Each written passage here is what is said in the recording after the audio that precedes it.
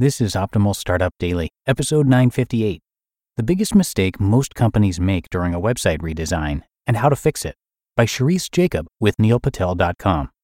And I'm Dan, I'm your host, and I'm here with you every single day of the week, including weekends and holidays. And we're going to jump right into our post now from Sherice as we optimize your life. The biggest mistake most companies make during a website redesign and how to fix it, by Sherice with neilpatel.com. Let's get straight to the point. A website redesign is no small undertaking. Every team, from developers, IT, and design, to marketing and sales, has to be on board and understand what's expected of them. Everyone contributes. But in the midst of inevitable page or section additions and improved navigation menu and other major changes, one small but nevertheless vital point is often pushed by the wayside: analytics. It's easy to understand why. After all, you're redesigning layouts and shifting pixels around. You've done everything but put up a "please excuse our digital dust" sign. Restructuring and reorganizing can be messy, and it can be incredibly tempting to want to pause your analytics while you're reorganizing and rebuilding. Don't do it though. The fact is, you can gain some very important insights by leaving your analytics on and collecting data during your redesign. Why would I want to do that, you may be asking? It's completely understandable that you'd want to wait until the new redesign is polished, shiny, and ready to roll out before flipping the switch on your analytics again, and then keenly watching your visitors interact with your site. But in doing so, you'd be doing a huge disservice to them. If you're running a seasonally focused business, you'd also be missing out on year-over-year data to determine particular seasonal trends that could affect design tests, such as putting up holiday-related images over Christmas. Why leave analytics on during a redesign? Leaving analytics on during a website redesign can give you valuable insights you may not otherwise get. During a redesign, restructuring, or rebuilding of your site, leaving your analytics on can give you some juicy, revealing information you may not otherwise get after the big reveal. For example, let's say you unveil a brand new navigation structure for your menu. Preliminary tests have shown that this new menu is better organized, mobile responsive, and easy to use. But when it all rolls out, things go south in a hurry. Users struggle to find what they're looking for. Stuff isn't where it used to be, and they're frustrated. They try the site search, but partially due to the redesign process, it may not be performing as well as before.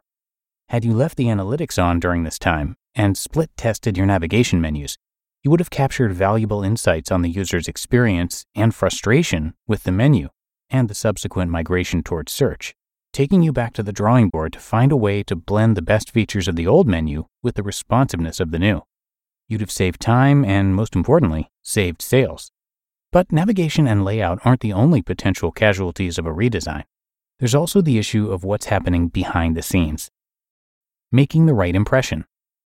Leaving analytics on can also help you get better results from split tests during a redesign. You may feel the temptation to shut off your analytics during a redesign because you want to make the right impression with your customers. After all, no one wants to see a half-baked website. But by split testing the traffic between old and new, you can again learn what's working and what isn't.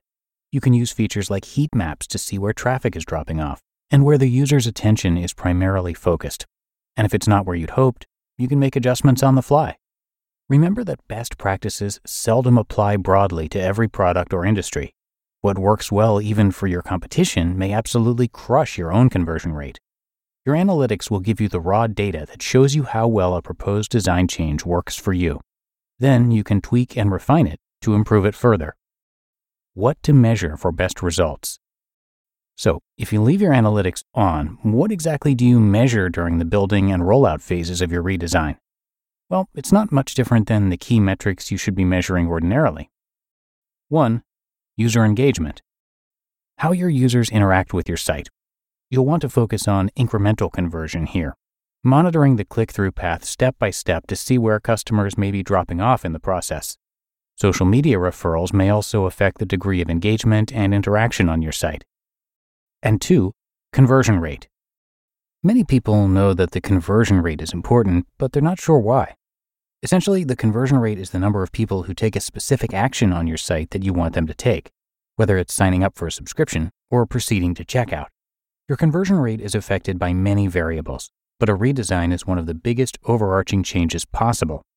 It's entirely possible that your conversion rate could drop initially after a redesign, as customers and visitors alike get accustomed to the changes, but then rise slowly and steadily, showing that the changes you've made are indeed working as intended.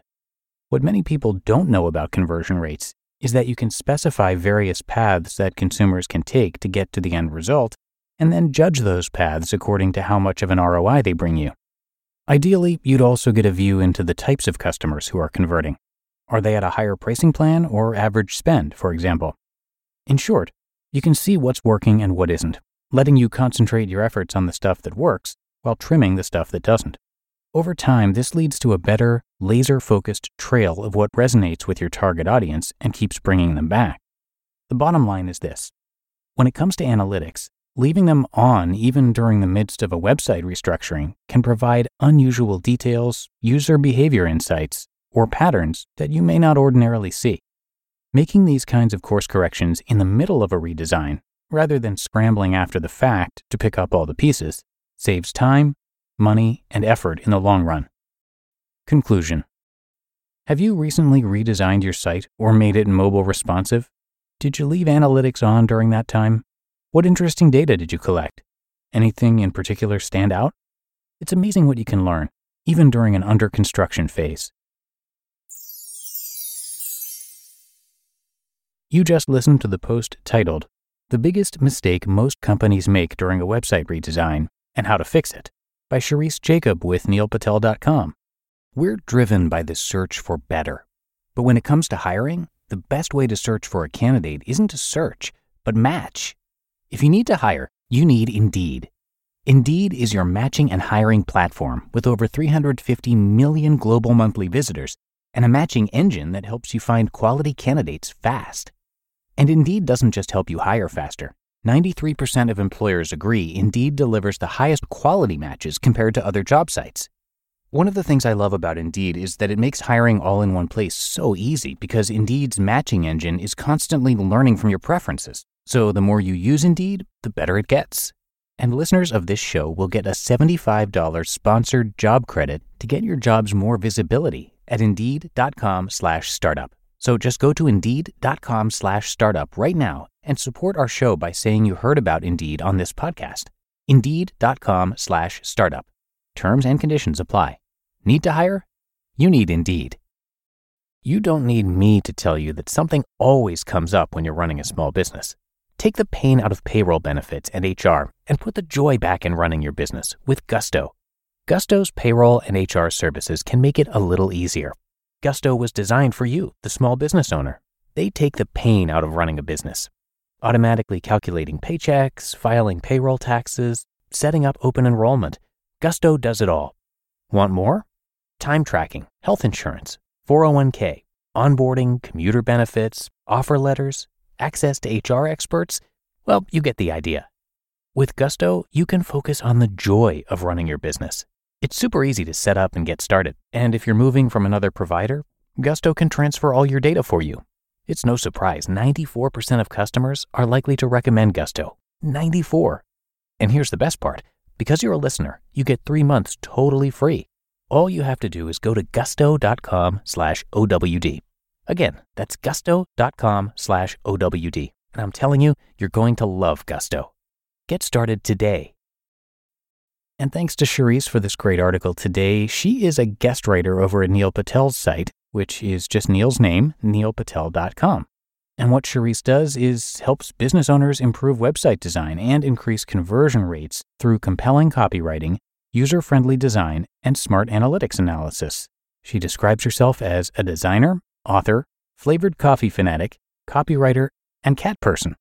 And you can find her at ielectrify.com and, of course, come by neilpatel.com as well for much more content.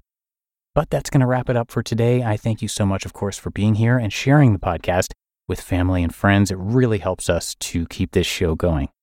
So I'll be back again with you tomorrow, and that is where your optimal life awaits.